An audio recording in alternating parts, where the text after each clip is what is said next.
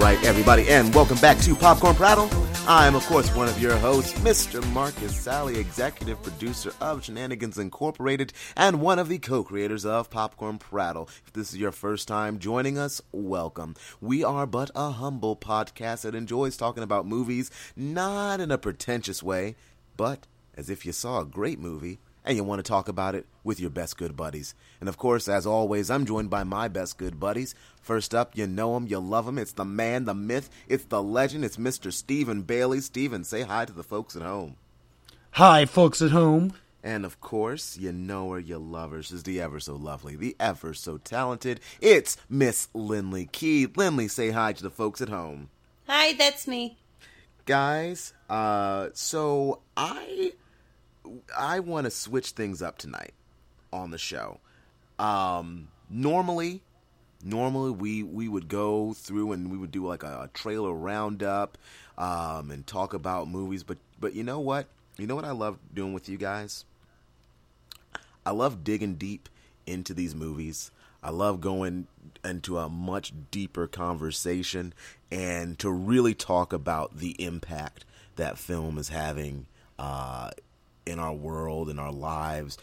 I mean, all three of us are big movie fans. So let's bring it back. Let's not make a big discussion a one-off thing. Let's have a whole show of just discussion about these things while also talking about some kick-ass movies, a couple of which we're going to talk about tonight.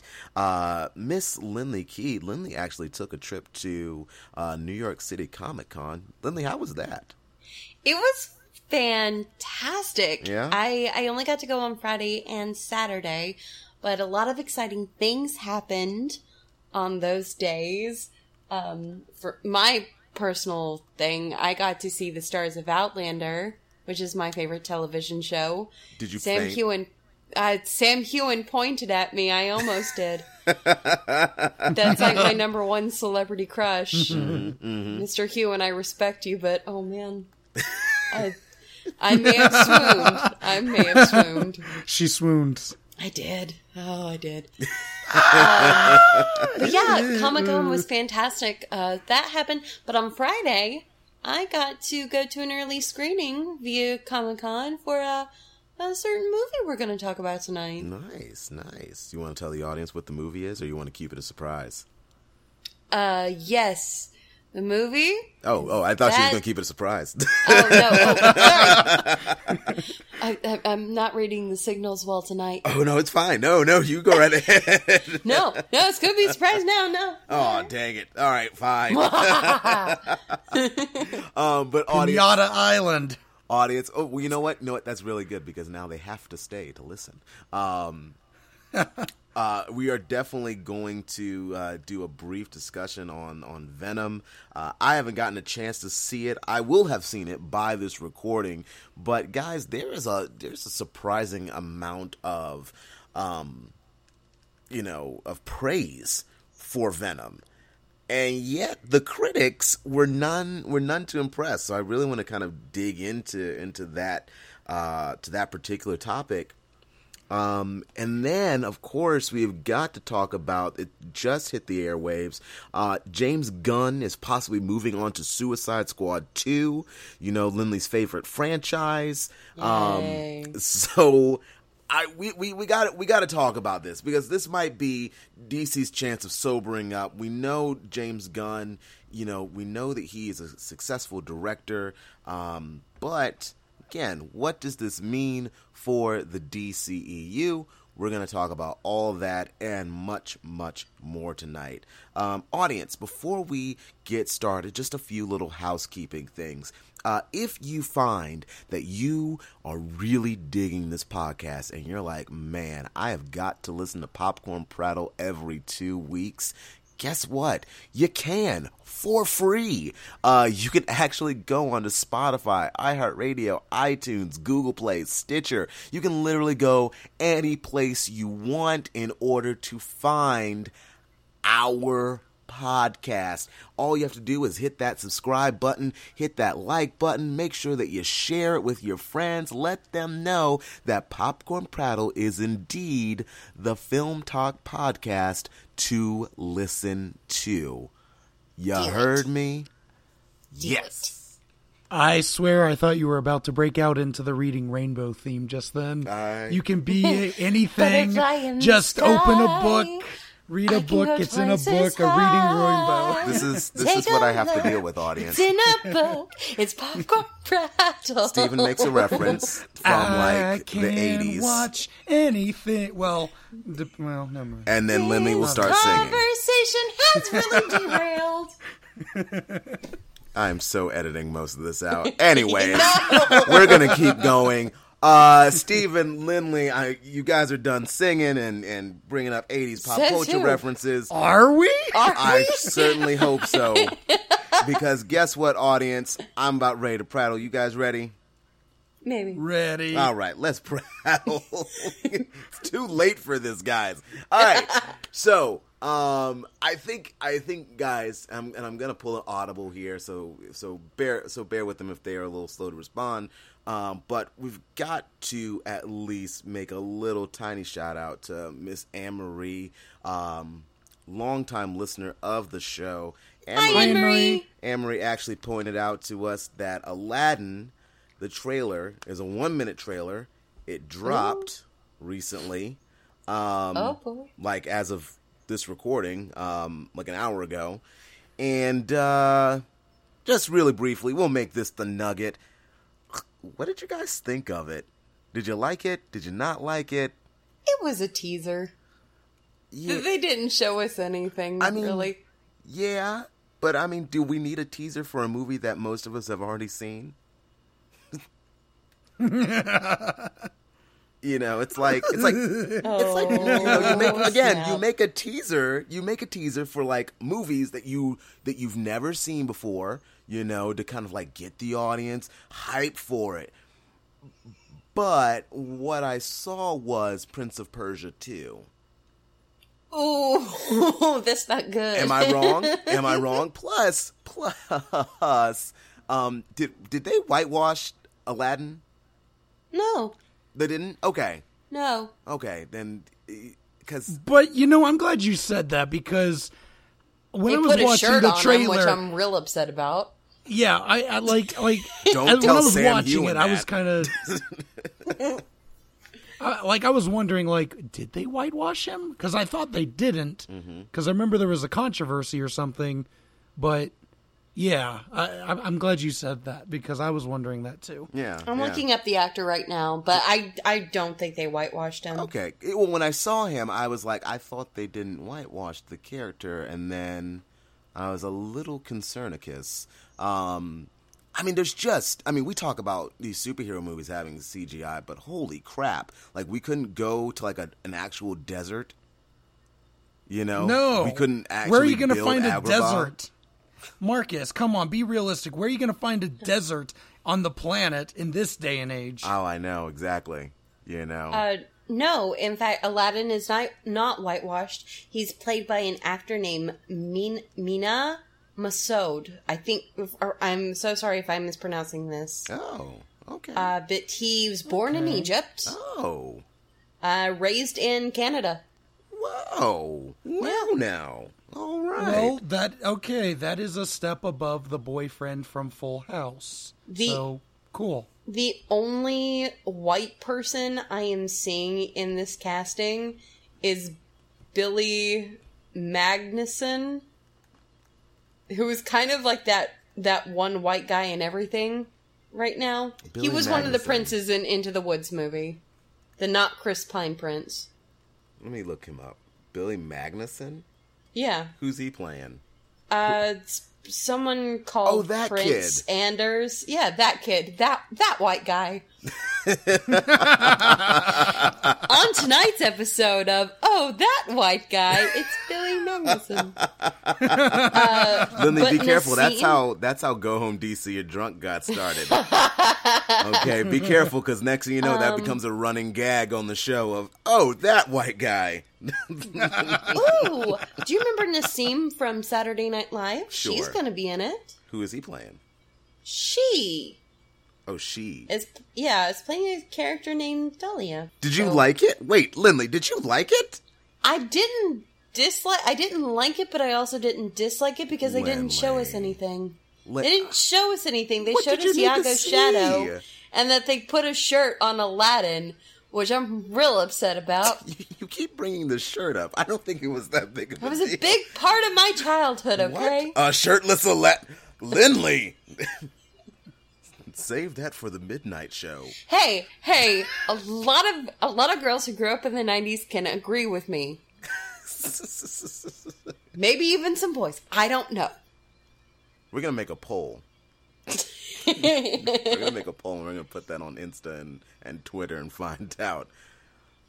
Watch, that's like the most popular poll that we put on the air. I'll make sure it is. It's like, why does Lindley keep sharing this? Why isn't she sharing the episode? It's important to me, all right? Goodness gracious. Well, Lindley, you are indeed right. It is just a teaser, but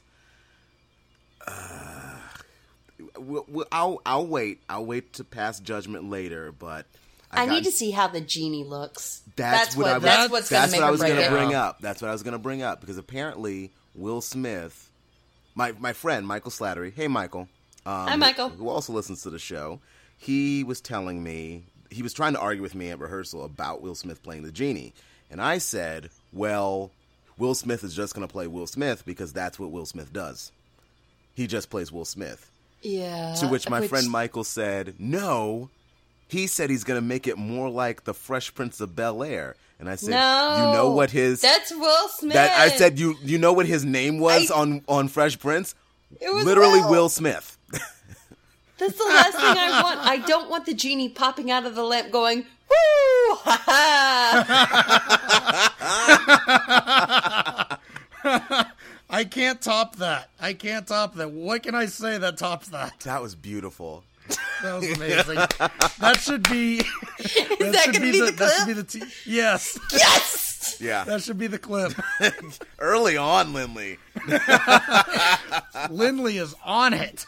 I'm on it tonight, ladies and gentlemen. Buckle up. She's like, that's only the nugget. Oh, goodness. Well, audience, you please let us know what you think of this teaser trailer as well. Let me know if you like it, if you didn't like it, if you are excited about Will Smith being the genie. I'm sure, Michael, you're probably thinking of your rebuttal right now because I done called you out on the air, but it won't matter because I will still demolish you on the microphone. Until you come on the show. Come on the show, buddy. I got to have you on here. Join guys, us.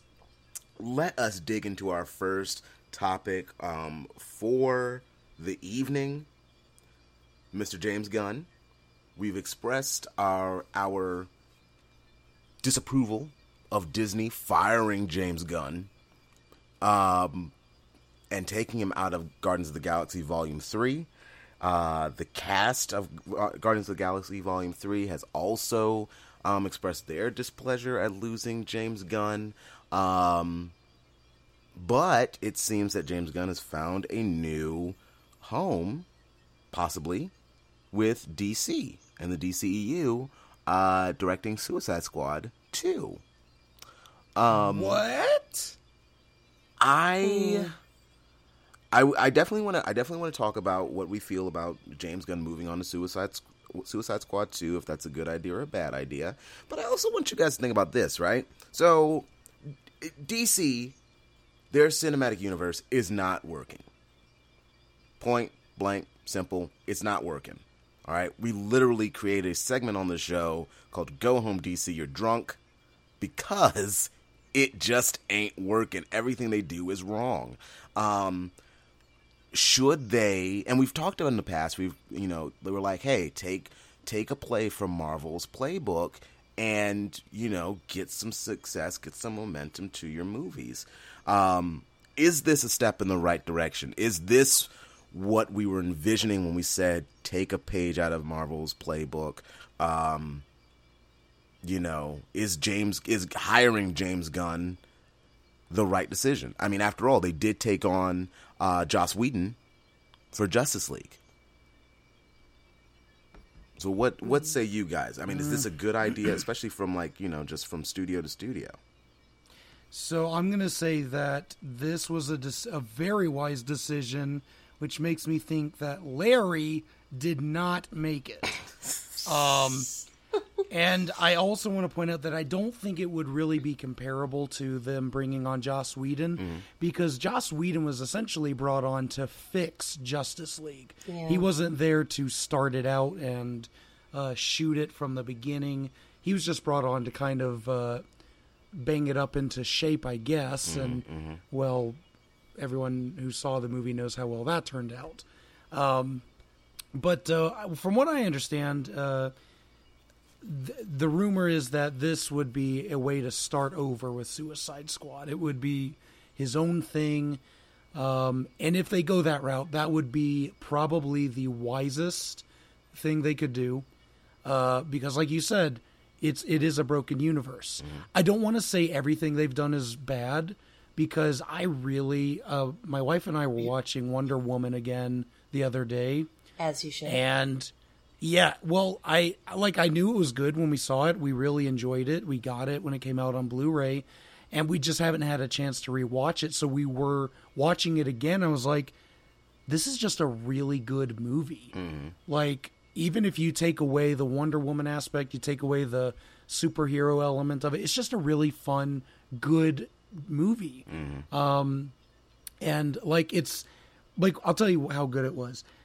I remembered really thinking that the moment the movie really solidifies its identity is when it gets to the No Man's Land scene. And the second time watching this, when we got to that part, I felt myself starting to tear up a little bit. And I know that might sound a little weird, but I just feel like seeing it a second time with fresh eyes, you kind of really follow it even better. And just kind of, you can really feel the power in it. And so I think, if they keep that movie in the canon and just disregard whatever Suicide Squad was trying to be and just do something new and let James Gunn do his own thing, like David S. Pumpkins, I think it'll be really good. Any questions? But... okay, so here's the thing, right?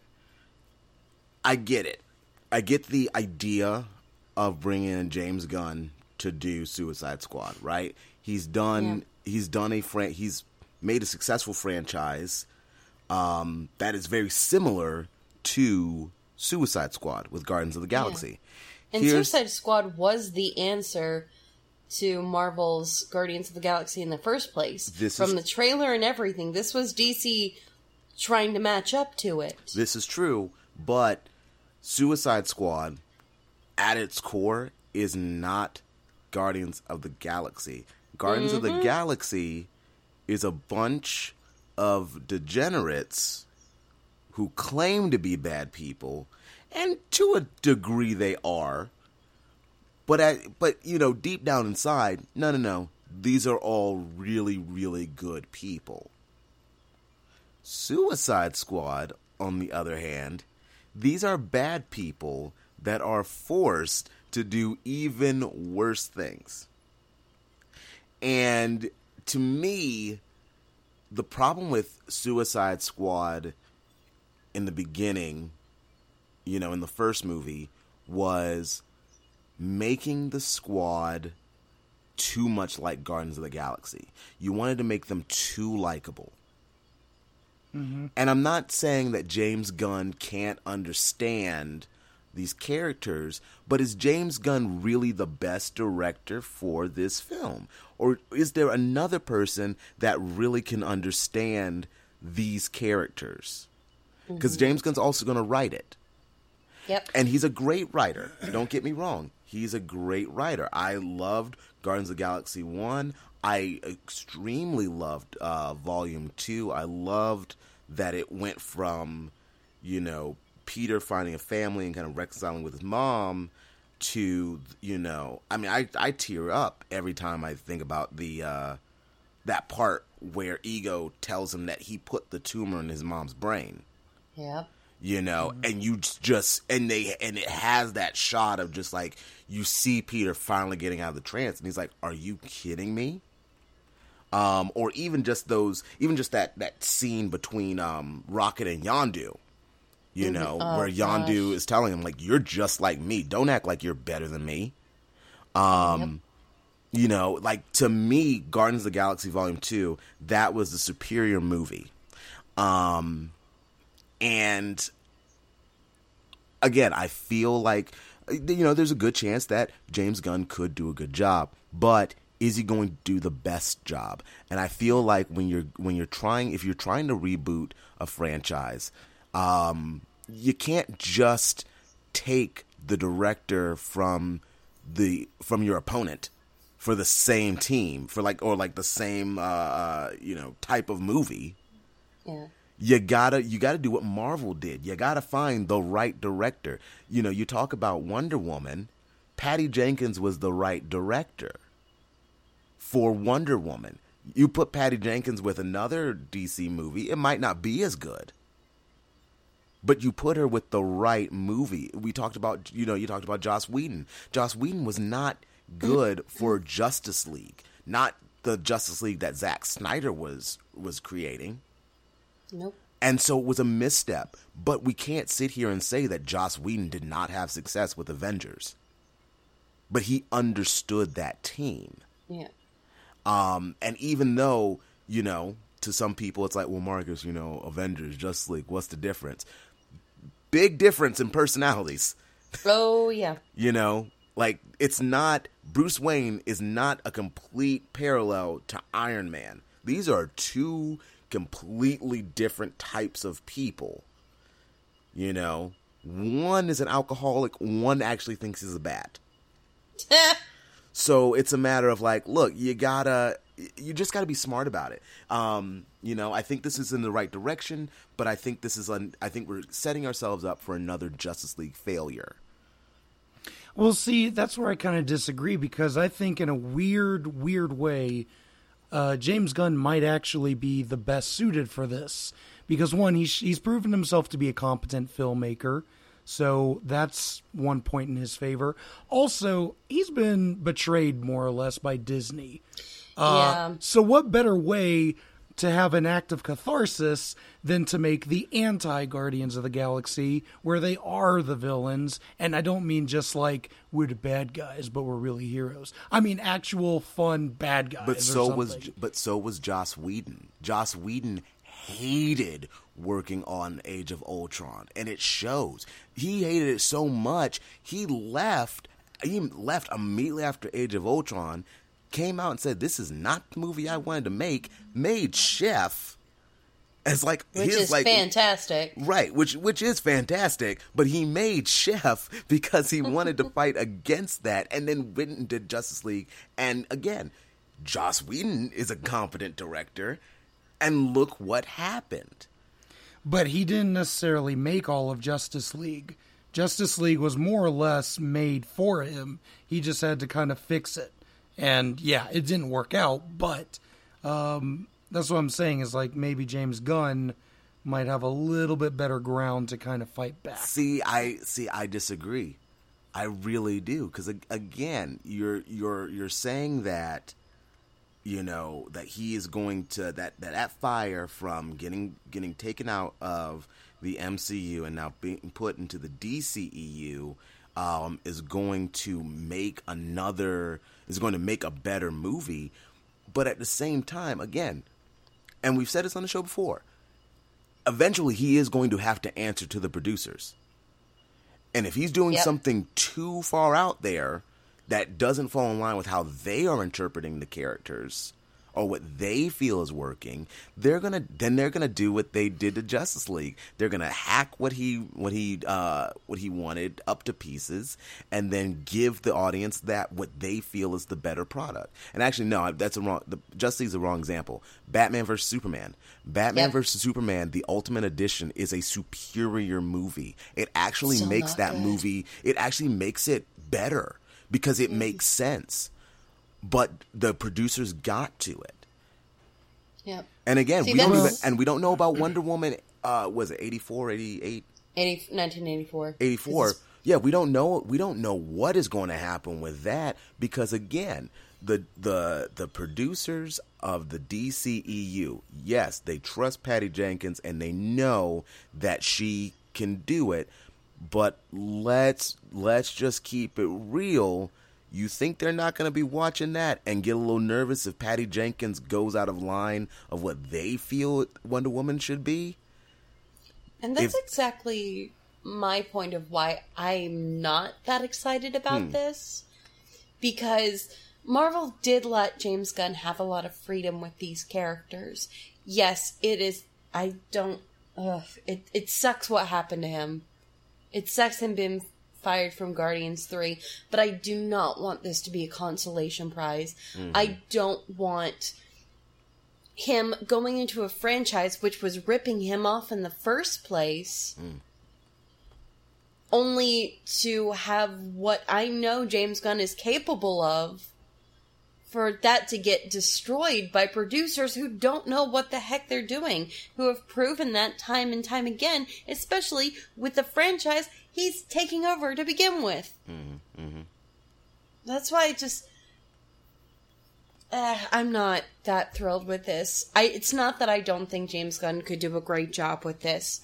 It's the producers I don't trust. Yeah. I was going to say I think it all comes down to how much of this is going to be up to James Gunn and how much is going to be up to Larry's daughter. So, and also, Lindley, to tag along to your point, of just these two franchises, they did give James Gunn more license because remember, who knew who the Guardians of the Galaxy were before? Nobody. Our friend Jones talks all the time about how he's like. He puts on Facebook, he's like, I'm kind of stunned that I live in a world where my son knows who the Guardians of the Galaxy is. Like, he knows all of their names. When we were younger, like, I remember when the first trailer came out, I had to look up who the Guardians were. Yeah. But Suicide Squad, I did not have to look them up because I was like, oh, yeah, they're all Harley Batman. Quinn. Yeah, they're all Batman villains. Yeah. And now with Guardians, we have two, soon to be 2 theme park rides based off of them. Yeah. And we don't know what's going to happen after Avengers 4. Possible spinoffs after Guardians Volume 3. I would actually love to see a Groot and Rocket movie.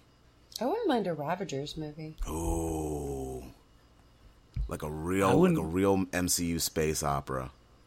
Ooh. Let's do it. I want to see Squirrel Girl. It's happening. I was about to say, you keep She's saying in an that, but animated... it's happening. No, she's getting live action too. Oh yeah, I forgot about that. Yeah, She is? In what? it's funny because it's the same actress for both of them. Really? Yeah, I forget her name. I always forget her She's name. the Verizon girl. No, AT&T. Oh, AT&T, yeah, right. Yeah, she's doing the voice for Squirrel Girl, and then she's also going to do the live action Squirrel Girl. Yeah, so I think she's a good choice. Anyways, that's later. When that show comes out, we'll talk more about it. But guys, speaking of some franchises and whatnot. And, I mean, it's another comic book topic, but we're gonna expand it a little bit. Venom just came out, and we've had many thoughts about Venom on the show. Right? We hated Tom Hardy's accent, the look of Venom, all these other things about the movie, and come to find out, it's doing well. Doing very well. Yeah, Like, it beat Star is Born at the box office. yeah. People like this movie, which kind of sucks because then that means that Sony's going to keep holding on to the rights to all the rest of the Spider-Man universe, the Spider-Verse, unfortunately. But it is kind of exciting that somebody not in the MCU got a win. And to be honest, this might be the perfume or, cologne or whatever to say like, hey, MCU, you should totally put Venom in the next Spider-Man movie. Want to put him in Far From Home? Maybe put a little crossover teaser? Yeah, I'm excited for them. I'm happy for them. But again, haven't seen it yet, so I'm going to hold my judgment till I see it. But here's what I want to talk about. We've seen this happen before, right? The people are saying that this is a good movie. The critics, on the other hand, are saying this movie is hot garbage. That it's another misstep for Sony. How do we get past this? What do we have to do to really enjoy movies nowadays? Because I feel like when critics put out this information, I feel like it does taint the movie a little bit, even before I go in there. Yeah. I guess there's the whole thing of, I know a lot of people who, they refuse to watch trailers. If there's a movie they're excited about, or a character or an actor they're excited to see, they will not watch any trailers or hear any buzz about it. They want to go into it completely fresh. That might be the only way to do it nowadays, is to be unplugged from Rotten Tomatoes, to be unplugged from YouTube and the trailer section of YouTube. It's tough, though. It really is tough. Yeah. I mean, even on this show, right? I mean, we talk about movie. I mean, we open the show talking about Aladdin. We've talked about trailers. We've given reviews to movies that we're really excited about, and we want to talk more in depth about. But at the same time, I feel like, and not to toot our own horn, but I feel like when we do see a movie, we make it very clear, like, this is our opinion. And our opinion is going to be different from yours. And we celebrate the fact that it's different. But I feel like this is almost like watching a play. You know what I mean? A little bit. When you see, like, if Lindley, if you and I saw a play in New York, which we probably will do when I come to visit in a couple of months. Soon! When we go see a play, right, you might see, like, all right, so for instance, you saw Cursed Child. Yeah, I did twice. I might go see Cursed Child and be like, Lindley, I have no idea what you're talking about. Like, this is horrible.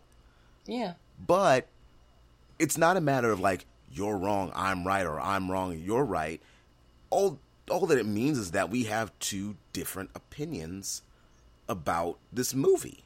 And that's okay. Yeah. But I feel like we are in a culture now where you hear from a critic, you hear from Rotten Tomatoes that, like, oh, this movie got 2%. Well, I don't really know if that means that it's an actual bad movie or if it's just like the guy or the people that reviewed it, if they just maybe don't like comic book movies. You know? For instance, Steven, you don't particularly, I mean, correct me if I'm wrong. I mean, if I'm wrong, you can say so. But you don't particularly care for comic book movies. Yeah, it depends. It really depends. If I see a trailer and I'm interested, I give it a shot. Logan, Wonder Woman, those interested me. Black Panther, that interested me. But on the whole, the idea of like the cinematic universe, it's just not my cup of tea. So, but may I make an argument? The movies that you described, right? can we really call those solely a comic book movie? And what I mean by that, comic books. Well, no. What I mean is, right? So you look at, oh my gosh, you look at something like The Dark Knight. I'm going to use that as an example. Mm-hmm. The Dark Knight is technically a comic book movie, right? Because it has Batman in it. But really, what is it about that movie besides Batman being in it that makes it a comic book? Nothing. There is nothing, fantastical about that Batman. Everything about him is practical. Everything about that world could happen, right? It might be a heightened version of it, but no more heightened than, going to watch Die Hard or something. So can you honestly say that that is a 100% pure comic book movie as compared to, like, the Sam Raimi Spider-Man movies? Well, see, I wouldn't even say that. I don't think it's as clear-cut as that, because if you start arguing about what makes a certain genre, I mean, I was actually just watching a scene from Spider-Man 2 literally 30 minutes before we started recording. It's the scene where Doc Ock awakens in the hospital and starts killing all of the doctors. And that whole scene is shot like something out of a horror movie. Yep. And it's really effective, and it's great, and it's awesome, but also disturbing. And it's great. And so I think, you really can't say anything is a pure essence of anything. I think probably the closest thing I've seen to a pure comic book movie would be the 2003 Hulk movie. And that's only because it literally had, like, the comic book panels as transitions. But even then, it's not just a comic book movie. It's also an action movie, and it has elements of drama. All movies, if they want to make it good, they can't just stick to one archetypal genre. Pirates of the Caribbean, not to get off topic, but even that couldn't just stay in the strictly pirate genre. They had to bring in ghost stories and folklore and mythology and all this other stuff and adventure. But to kind of take it back to what you were saying, most of the movies that, I technically like have to be just a good movie in general. If the trailers fail to impress me, usually I won't go see it. Or if, let me get a little more specific about that. If I see things in the trailers that I definitely do not like, that is one way to keep me from going to see a movie. There's this, there was this trailer that came out recently for a movie, and I was like, this looks kind of interesting. Why are they playing the Nutcracker theme? And then the titles come up, and it's like, oh, it's called The Nutcracker. But then it gets a subtitle. It's like The Rise of the Doomsday Device or something. Nutcracker and the Four Realms. Yes, and I was just like, why the hell are they trying to turn the Nutcracker into the next Lord of the Rings? Was it ever supposed to be like that? Do I want to see a serialized action-adventure epic based on the Nutcracker? No, not really. Am I the only one that finds that, like, semi-intriguing? I mean, I do. Thank you. It's a matter of, like, you're taking a story that is very basic. Like, there's nothing really to the Nutcracker suite other than, right, like, the girl gets the Nutcracker at a party, she gets taken into this magical world, and then she has to fight the rat. You're right. Yeah, and she doesn't fight the rats. The Nutcracker does. Mm-hmm. Then she gets turned into a human, and then they go to a magical realm, and there's a bunch of various dancing, and that's really it. Right. So to me, like, you're taking something that had, like, a very basic idea, and all you're doing is expanding on it and maybe freshening it up for kids who never would have even given the original Nutcracker the time of day. Yeah. And you've got people like Misty Copeland is in it, so you still have the tradition of the Nutcracker and the beautiful dancing that comes with it and the score in Misty Copeland. Mm-hmm, mm-hmm. How did we get to talk about Nutcracker in the Four Realms? Okay. we got there. Yeah, we got there because we're sitting here and we're talking about when you go see a movie, like what's tainting you before you get into that movie, and on one part it is critics, and on the other part it is trailers. You look at, for instance, Live, Die, Repeat, Edge of Tomorrow. Edge of Tomorrow. It's Edge of Tomorrow.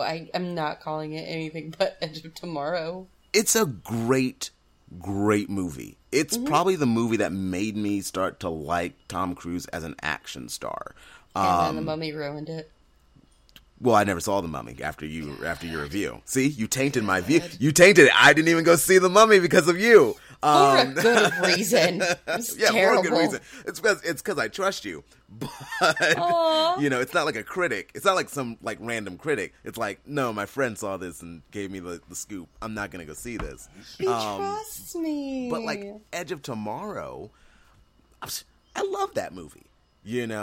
I absolutely love that movie. But I only went to go see it because I heard that it was based off of a manga. That's what got me into the theater. It wasn't the fact of the trailer, because the trailer was just weird and didn't explain anything to you and just was dumb. The trailer is so bad.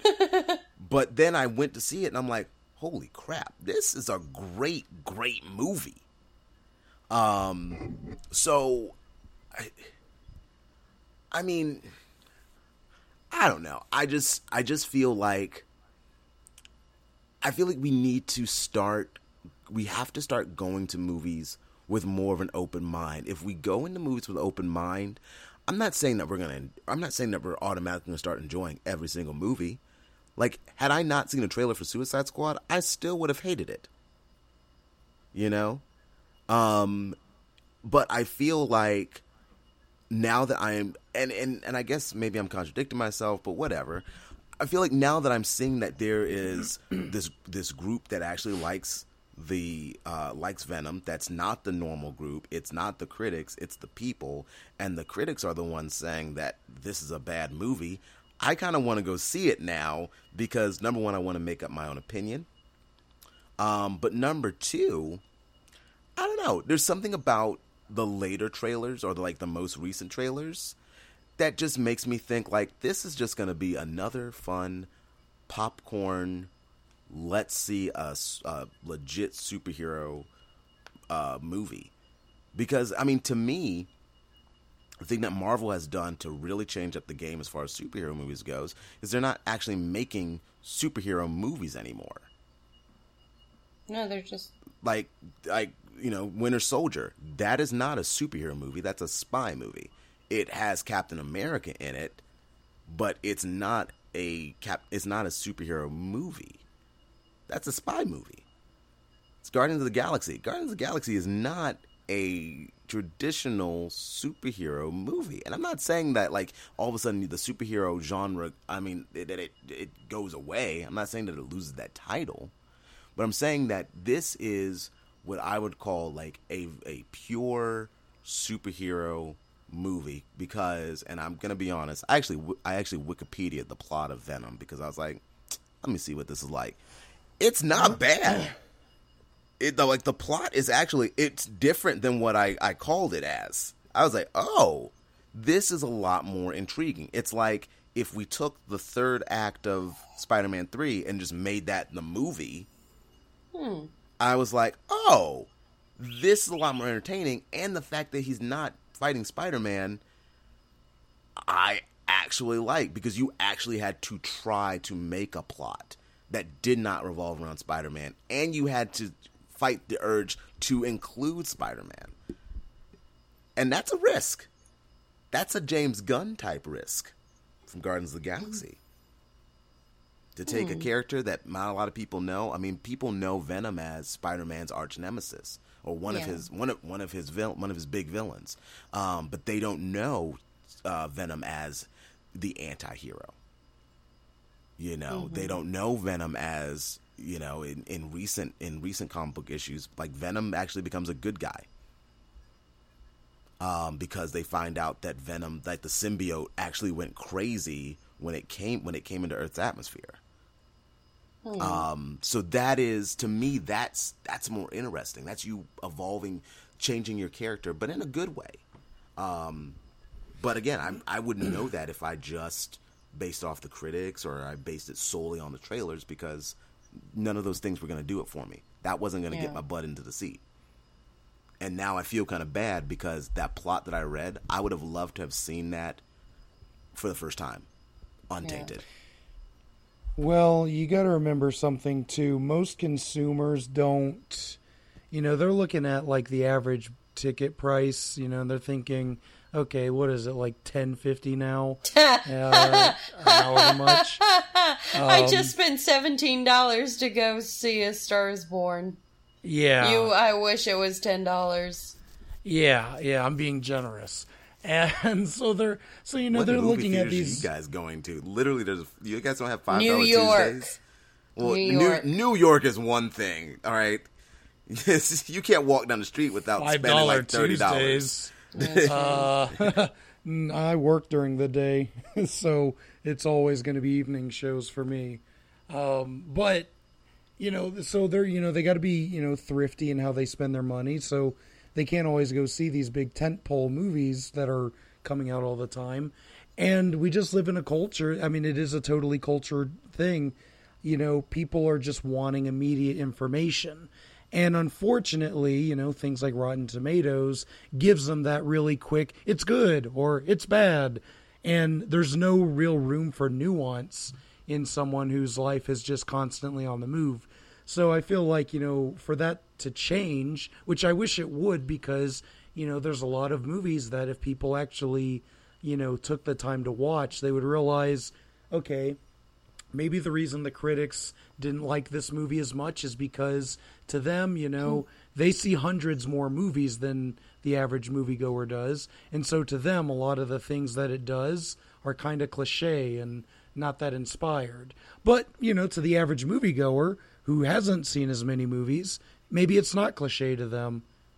I have met people who think Transformers: Revenge of the Fallen is one of the most creative movies ever made. Oh, bless that. And it's because they have never seen that many movies. That's why they did so well overseas, because, not necessarily overseas territories get those kind of movies all the time. I mean, back then anyways. Nowadays it's different, but back then it was different. I think in order for it to change, you really have to kind of convince people to start looking at film a little more objectively. Like, I personally do not read reviews. I try to avoid hype and spoilers, especially if it's a movie that I really want to form my own opinion on. Like when Star Wars Episode 7 came out, I did not read anything online. I did not go hunting down TV spots or trailers, just because I really wanted to see it with, my own eyes. I did not want to be persuaded by the hype. And what do you know? I loved it. And then everyone else was like, it's just a remake of A New Hope. And I was like, well, I don't care. That's your opinion. Maybe it's partially true, but I personally loved it. I liked it better than A New Hope. Last Jedi, same thing. I didn't really pay attention to any of the hype. I went to go see it. I loved it. I come out and everyone's like, oh, I feel betrayed by Disney. And I was just like, okay, you need to grow up. And I'm sure the same thing's going to be when Episode 9 comes out. People are going to be like, oh, it's going to be the best Star Wars movie ever. They're going to go see it and they'll be like, J.J. Abrams ruined my childhood. I'm just going to be like, whatever. I don't care. Mm-hmm. And that's all that matters, is if I enjoyed it. Exactly. Yeah. I mean, that's very true. That's very true. I just feel like, again, let's really treat movies like plays. The same way that we go see plays. When we go see plays, yeah, we can read, there's reviews of plays. But that still doesn't stop us from going to see these plays and being like, all right, you know what? I'm going to sit back, relax, and I'm going to enjoy. Or I'm going to get through this and I'm going to hate it. And I mean, hell, people spend how much money on tickets to go see things like Hamilton or just any or play. Cursed Child, right? Or Cursed Child.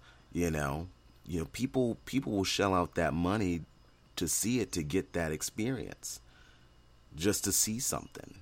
And I don't know. I just feel like we've got to start giving movies a chance. And either watch it, just watch it. I mean, if you love movies, go see a movie and maybe make it a movie that maybe you wouldn't normally see. Because I made that choice with Baby Driver. Knew nothing about it other than like Jamie Foxx was in it, and there were like fast cars, and it was John Hamm, and I was like, I'm sold. And at the time, I was like a big Kevin Spacey fan. Keyword being at the time. And I love that movie. I watched it a couple of weeks ago, and I was like, man, this is such a good movie. Hate that Kevin Spacey's in it, but I love this movie. And before we go into our last topic for the evening, audience, we are going to take just a little bit of a break. We're going to get some water. You guys are going to listen to just like the briefest of announcements. Learn about a new podcast that maybe you might not have listened to. Maybe you should give that one a chance after you listen to our podcast. And then when we come back, we're going to close the show, and Lindley is finally going to reveal what original movie that she saw and give us her honest opinion about it. Stay tuned.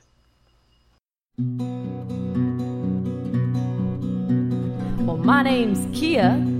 And my name's Les. We do a little podcast. And it's sure to impress.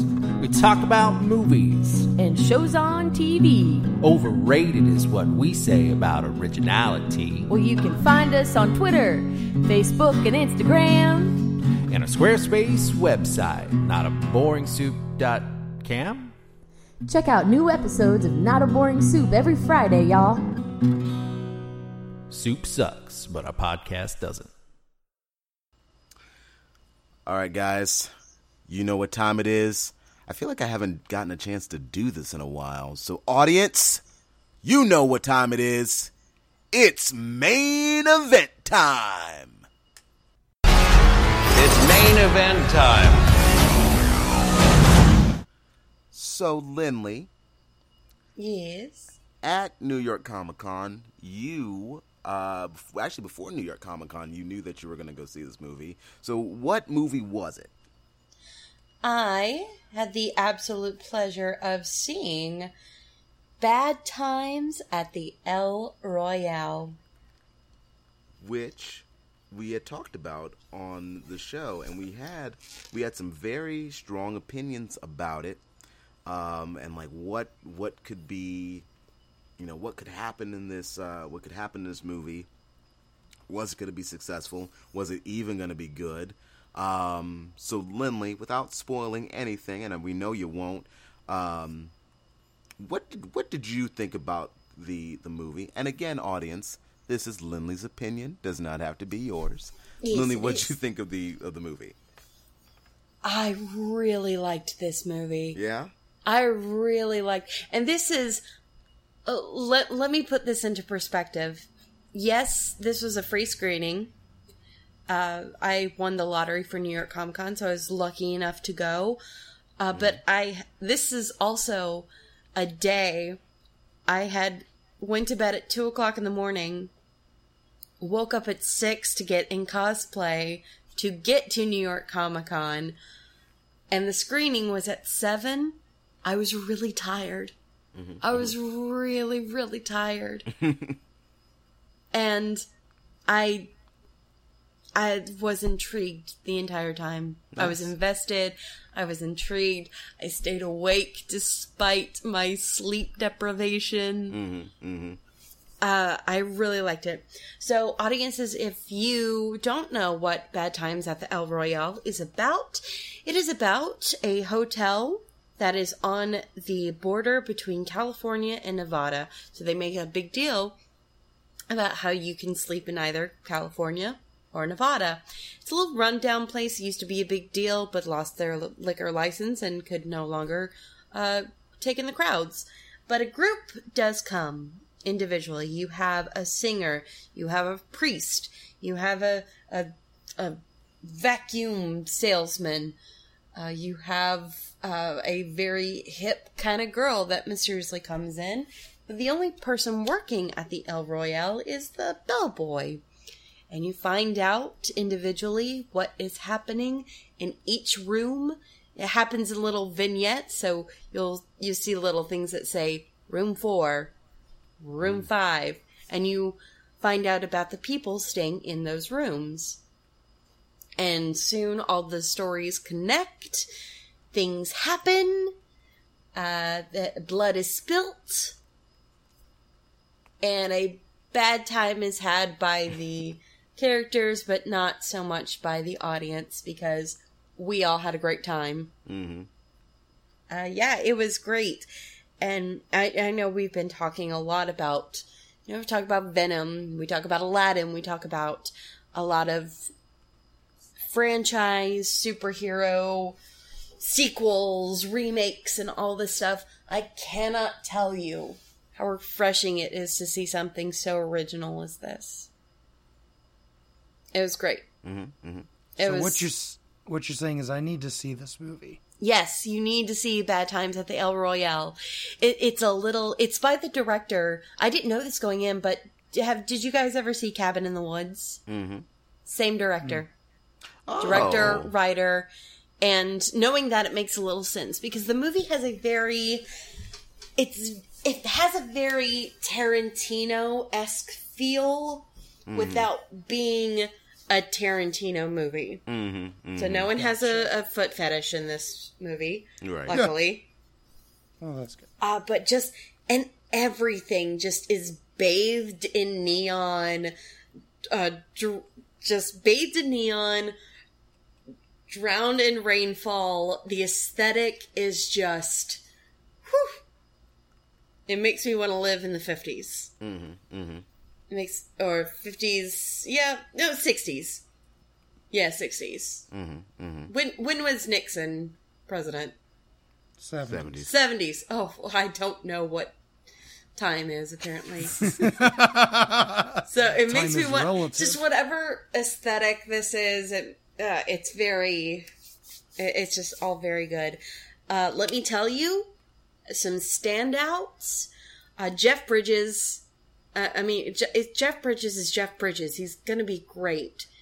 And he really knocks it out of the park, because he says he's one person. The trailers make it to look like he is another person, but then you get to know him, and he's a character you would not expect.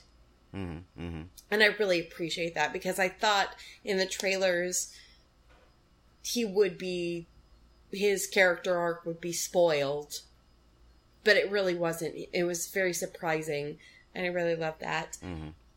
A woman by the name of Cynthia Erivo is in this. If you don't know, she is a Tony Award-winning actress from The Color Purple. If you don't know who she is, you will know her by the end of this movie, because she steals the show. She was... Oh my gosh, I cannot tell you how amazing she was in this. Her and Jeff Bridges play so well off of each other. Mm-hmm. Mm-hmm. It's incredible. She does get to sing, so you get to hear her beautiful voice, but she has the acting chops to back it up. Holy cow, she is... We're going to see more from her in Hollywood. Mm-hmm. I guarantee it. Because this wasn't a thing where, like, a Broadway actor has, like, a little, like, cameo and be like, oh, I know him from Broadway. No, she is... Of all the characters, she's probably the main character. Mm-hmm. It's an ensemble piece, but... Yeah. Mm-hmm.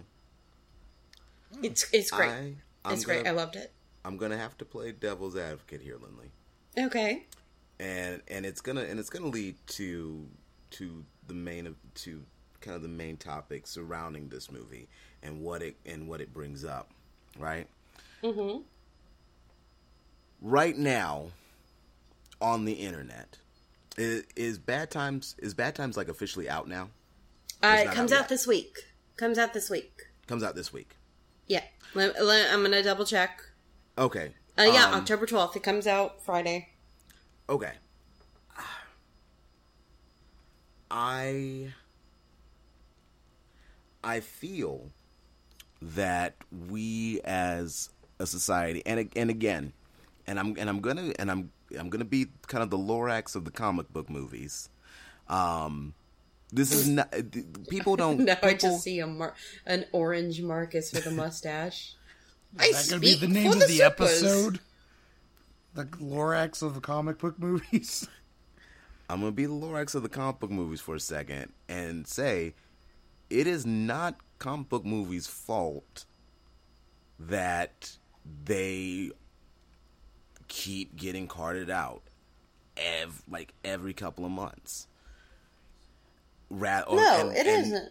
And that original movies don't get the attention they deserve. But I feel like it goes back to what we kind of talked about in the last topic, right? Mm-hmm. This is an original movie. This is a movie that people clamor for, that people beg for, that people want to see more original movies. Here's the thing. Where is the hype? I've seen a lot of hype for this movie. I've been online, and I'm not saying that there's no hype, but I'm saying, where is the same amount of hype that you see for all these big blockbusters? I'm not even talking about just comic book movies. I'm talking about things like Star Wars, things like Mary Poppins Returns. I'm talking about, Mission Impossible. I'm talking about all these other movies that, get such praise and get such accolades. Where is the hype for Bad Times? Why is Bad Times not trending? Why am I not seeing people sharing the trailer, talking about the trailer? Where I've seen Bad Times? I've seen people talk about Bad Times on film podcasts. Film podcasts, they are so excited for this. Film nerds, they are excited about this. And yes, in a movie like this, you discover new actors, right? You discover these new actors, people that can get to new heights. But let's not forget movies like Fruitvale Station. That's a great movie. And when it came out, there was rumblings, but not to the same extent that you're getting from all these other franchises. And Michael B. Jordan, I dare say, does a better job in that movie than he did in Black Panther. But here's the thing also. But people didn't start talking about Michael B. Jordan until Black Panther. And I just feel that, if we're going to hype up these other movies, then we need to go out in full force and we need to start supporting these original movies and not have another Baby Driver 2, and not have another Baby Driver where it takes people seeing it on video before they finally realize, oh snap, when did this movie come out? Or 3 Billboards, for that matter. I feel like nobody was talking about 3 Billboards except for people that go see those type of movies. And then as soon as it won an Oscar, then everyone wants to talk about it. Where were you at on day one? Where were you at when this movie was in the theaters? That's where it needs to count, because that's where the producers start to listen, and they can give us that, content, and it can really be pushed. And I guess I'm just frustrated because I do want to see Bad Times and I want it to be successful. And I'm just fearful that it's not going to get the praise that it deserves. Because I trust, like I said, and like I said in the last segment, I trust your judgment. So I know this is a good movie. I'm not saying it's not a good movie. Mm-hmm. I'm just saying that I'm worried that this is a movie that as soon as, I don't know, like the next Captain Marvel trailer drops, then it's going to get ignored. Mm-hmm. That's my fear. Yeah. Here's the difference between a few of those movies, though. Mm-hmm. With Fruitvale Station, at the time, Michael B. Jordan was not a big name. I think the thing that really pushed him to stardom was Creed. So, but then you've got things like Bad Times at El Royale, who has Jeff Bridges, Dakota Johnson, John Hamm. You've got all these, Chris Hemsworth. This is a movie lined with stars. And the good thing about this movie is that the stars have the talent to back up the plot, to back up the story. But what about movies like, and again, I'm playing devil's advocate. What about movies like Baby Driver? See, that's where I will agree with you on that one. Because you're right. Comparatively, yeah. Yeah. All right. But like things like Fruitvale Station, which was an indie film, mm-hmm. I don't think can be compared to something like Bad Times, because Bad Times is not an indie film. It's not. Which I agree, that movie deserves all the accolades that it should get. Mm-hmm. But I have seen a lot of hype for this movie. I've seen it being praised because of its originality. Mm-hmm. And I guess we'll see come Sunday, mm-hmm. by the time that this podcast comes out, check the box office and see just how is it going to fall? Is it going to beat Venom, which is it's a spin-off or a franchise? Is it going to beat A Star Is Born, which is the third remake of A Star Is Born? There are 4 A Star Is Born movies. Mm-hmm. I don't know if people realize this. A lot of people just think it's based on a Barbra Streisand. No, the Barbra Streisand was based off a Judy Garland movie. That Judy Garland movie was based off another movie. Mm-hmm. Mm-hmm. So I guess we just have to see how it stacks up. There mm-hmm. is a need. There is a want for original content in Hollywood. But yeah, we have to go out and see it. But I feel like there's no faith in those movies. Well, not so much from the people. I just feel like the people aren't even given the opportunity to know about it. Mm. You know what I mean? Because there's not. I mean, how did we discover Bad Times? Wasn't it wasn't on like YouTube? The trailer came out and it looked awesome. Yeah, but I just started seeing. I watch TV all the time. I just started seeing trailers for Bad Times on TV. Yeah. That might be a regional thing too, because I live in New York City and there have been billboards and cabs with it going everywhere for the past 2 weeks. But I feel like that comes with having Cynthia in it. Cynthia won the Tony. Yeah. That's a town. But she's also not a big name. Her. Yeah, but she's also not as big of a name as people like Dakota Johnson, Chris Hemsworth, and Jeff Bridges at the moment. True. Even John Hamm. True. But she's still well known in New York City. Yeah. So I'm saying that might assist in why there's more advertisement for Bad Times there. Here's what I would like to see. I would like to go, because again, and here's another thing too, because I just came back from my Dirty 30 trip in California. I've never seen any sort of advertisement for Bohemian Rhapsody.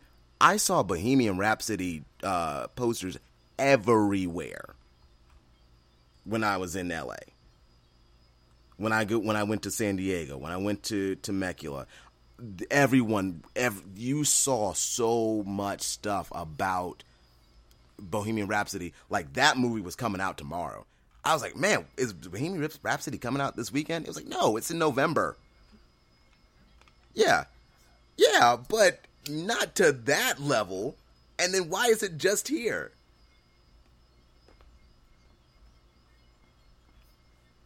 And again, you're advertising to markets that are those people. Of course, they're gonna go see those movies. Who in LA isn't gonna go see Bohemian Rhapsody?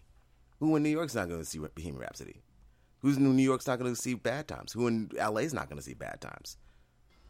But what about these small communities that need to be exposed to this stuff? So what? They only ever get exposed to Venom? Like, how is that fair? Especially to these actors who are working hard, who want more people to see their films.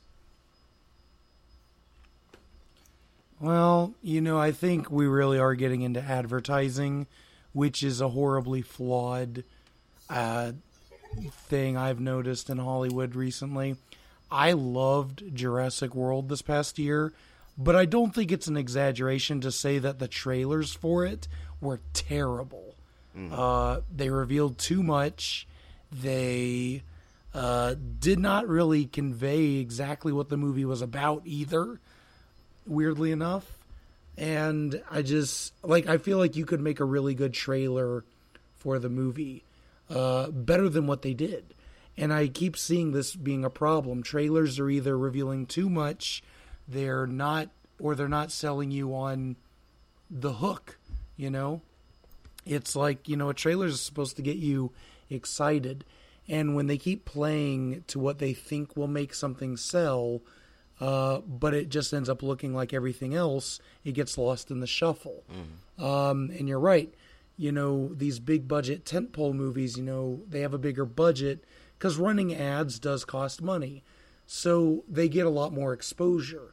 But a lot of these smaller, more original content stuff, usually, that's the studio taking a risk, so they don't throw as much behind the ads for it, usually. And, it wasn't always like that. There was a time when, the little movie called Back to the Future actually got attention. A little movie called Gremlins got attention. Raiders of the Lost Ark got attention. You had all these original movies back in the day that would get promoted and people would go see them. But it's just a completely different thing because the Larrys of the world are just looking at how can we make the most money, and if it's a more serious biopic, they're probably not going to throw as much behind the advertisements for it, unless like Bohemian Rhapsody, you notice how they keep playing some nostalgic Queen songs in the trailer because it's about Queen.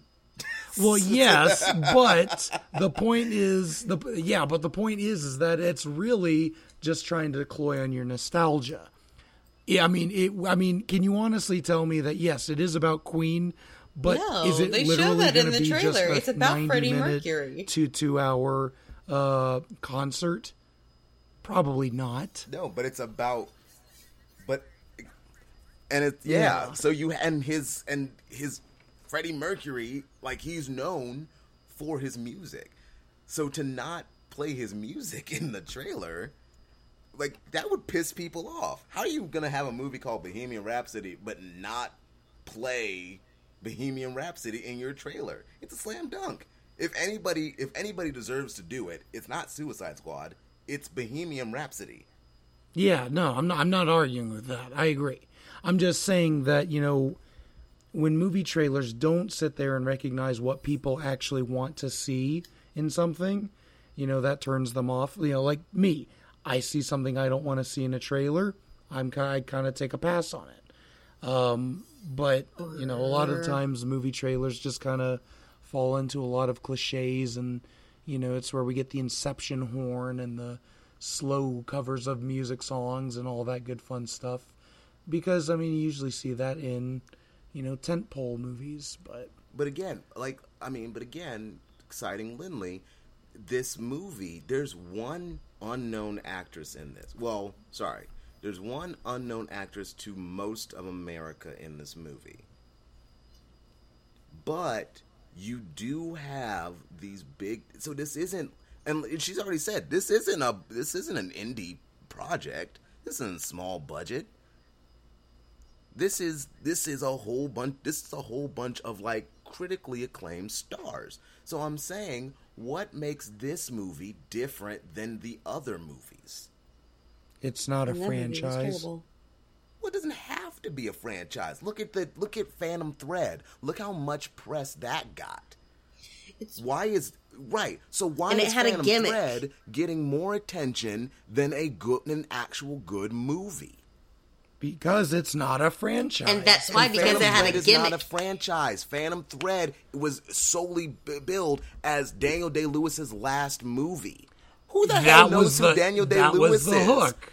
How is that the hook? My mother doesn't. My mother, who I always kind of base as like my, what's grassroots American. She does not know who Daniel Day-Lewis is. She could care less. Yeah, a lot of people do, and that was enough. That's what the studios thought was enough. But no, I don't disagree. People who didn't watch Mad Men. But that's not to say that. But then why are we not Baby Driver and promoting Kimmy this Schmidt, then? he hasn't Who been doing doesn't a know whole John lot. Hamm at this point? Who saw Tag? No one saw Tag. In the words of John Hamm himself, he's really popular on airplanes. I had never even heard of it. Are you kidding me? A lot of people saw Tag.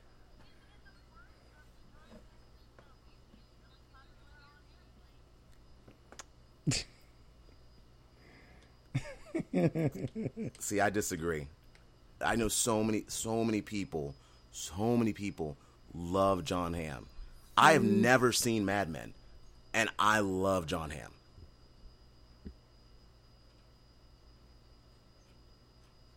I've never seen Mad Men. I have no intention of ever seeing Mad Men. I'm sure he's fantastic in it, but I have no intention of seeing Mad Men. But I know who John Hamm is. I know who Jeff Bridges is. I know who Dakota Johnson. You know what's not going to get me in the seats? Dakota Johnson. She's actually pretty good. I would only go see that movie to see Dakota Johnson just because I want to see her make like an actual facial expression and not be a robot and look bored. I'm sure she is. I'm sure she's not bored in this because it's got actual substance. And again, why does a movie like 50 Shades of Grey get the press, but this doesn't? Because it's a franchise that sold well as a book. See, filmmakers, when they're looking at, how to make the most money, it's considered a safer bet to make something that's based on a franchise because the franchise has got a pre-built audience. A film like this, you're right, it's not an indie film, but it's still an original product. It's not going to be this, $300 million summer blockbuster. So it wouldn't make as much sense to them, not, to us, but to them. They're looking at how do we make the most money. They're going to look at it as, I'm not going to spend as much, on the advertising for this. Now, we could talk about the hypocrisy all day because I agree. Daniel Day-Lewis's Swan Song is not nearly it didn't get me into a seat because that's the dumbest hook you could ever try to use, especially when the subject matter is about a tailor.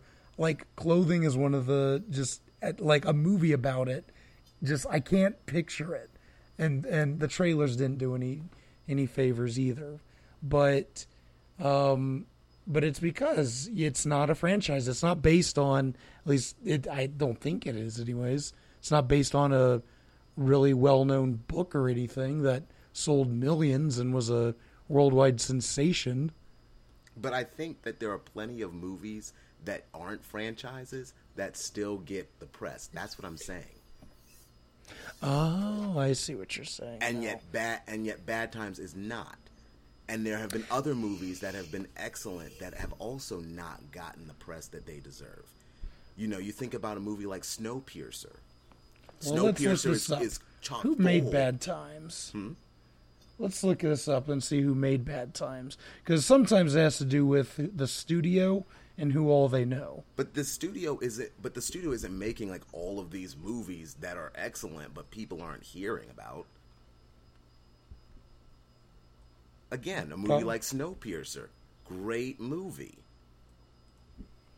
Very few people heard about it until it showed up on Netflix. Okay, the production company is Goddard Textiles, and it is being distributed by 20th Century Fox. I don't know what that adds to the conversation. I just thought I'd throw that out there.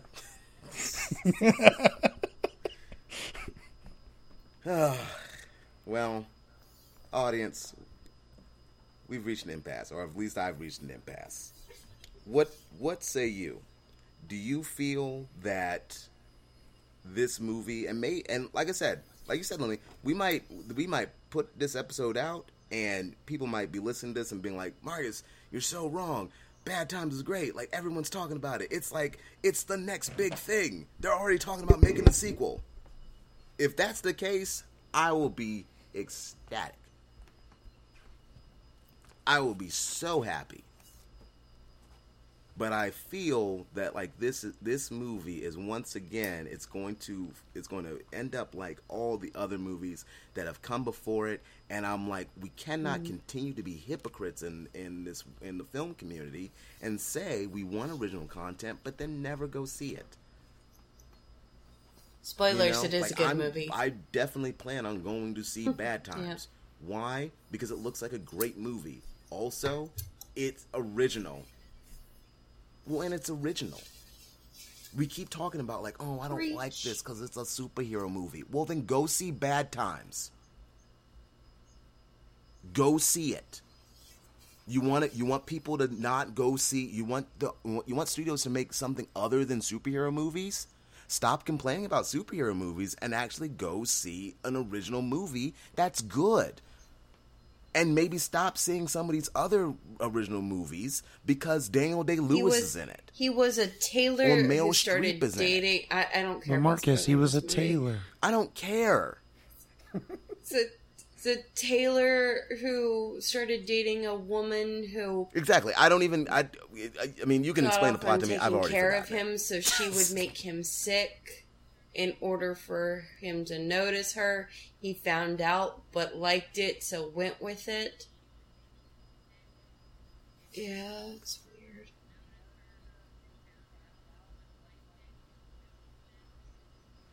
That's creepy. Yeah, okay. That's the role he decides to go out on? Again, that was the movie that got more hype. Throwing that out there. That's the movie that studios thought, that's the winner. I blame Larry for that one. Well, that has Larry's fingerprints all over it. Well, I think that, again, I don't feel like it's. I feel like it's pointless to just complain. I feel like there has to be action, and I feel like the best way to have some action. And I think that is, and if this is your first time listening to this show, you've come in on a great episode because once again, we are ending the show with what I feel is the true essence of this. This is a show where we will talk literally about any movie. It could be good. It could be bad. It could be superhero. It could be original. But we love movies. And if you're a good movie, we want to make sure that everyone goes to see your movie. So if you're listening to this and maybe you're trying to figure out what to see on your Sunday afternoon, go check out Bad Times. And when you come back, leave us a little comment. Tell me that I'm wrong.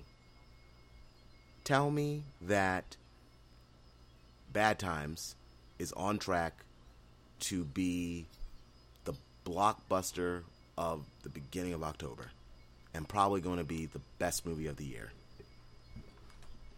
And that's all I got to say about that. Guys, as usual, I've had a wonderful time talking with you. Really have. You too, good sir. audience, let us Dave. know also what you think of the new format. I know, Dave, you're taking notes right now. It's fine. I've just accepted this. Hey, Dave. Hey, Dave. Let us know, guys, if you like the style. If you listen to a couple of our older episodes, it is very different than what we've done. But we're trying to constantly evolve and constantly change, and trying to give you guys content that that you want to hear. So again, let us know in the comments below what you think of the new format, and if you like it, maybe we'll do it again, or maybe next time we'll try something new, and we'll keep trying until we find what fits the Popcorn Prattle mold. As we get closer, We're gonna do what we do every night, Pinky. We still gotta Try figure to out what take we got, over guys. the world. Clock is ticking. Yes. We should have a birthday cake. Yeah, Spoilers. try to take over the world? That's weird. We probably shouldn't tell people we're trying to take over the world, then, Lee. That's after. Don't worry, that's after I credits. haven't. If you want to talk to Lindley more about Bad Times and her experiences at New York Comic Con, Folks at home, you can find me on Instagram. She I had the am best on time. Instagram I'm really at jealous. Little Lottie. That's Lindley, where can the folks at home reach you? LITTLELOTTIE. You can find me there, posting all my cosplay pictures. Since it is October, I'm doing a new thing called 31 Days of Spooky Music. So you can go check that out if you need something to add to your Halloween playlist. And speaking of Instagram, we have an Instagram.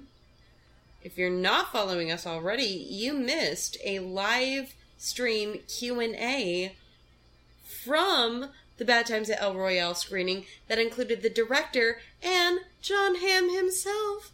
What? Mm-hmm. So all the more reason for you to go follow us on Instagram.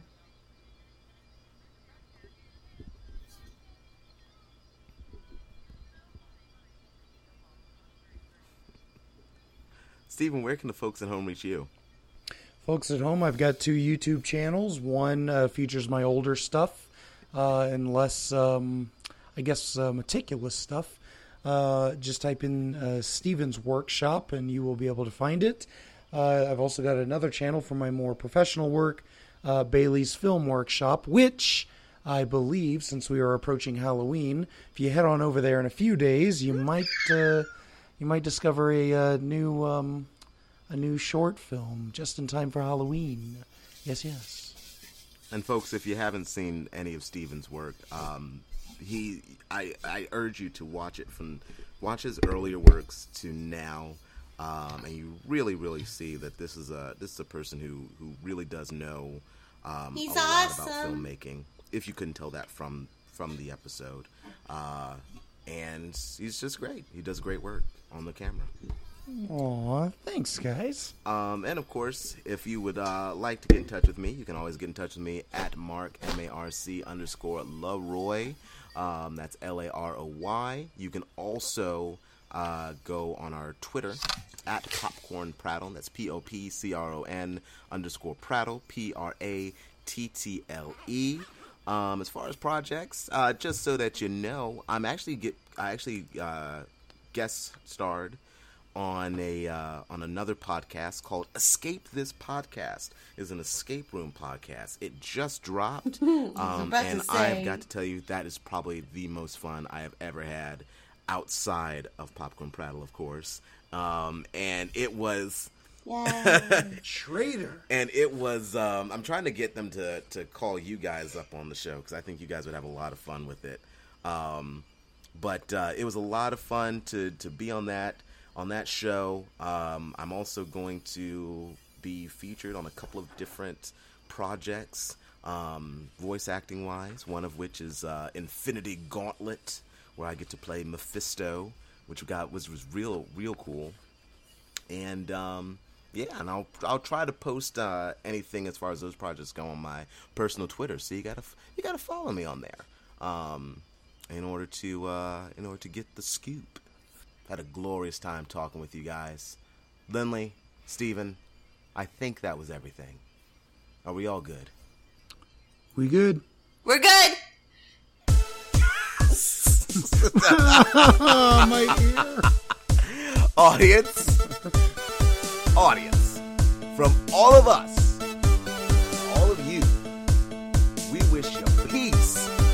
love, and tranquility. You all take care now. Make good choices.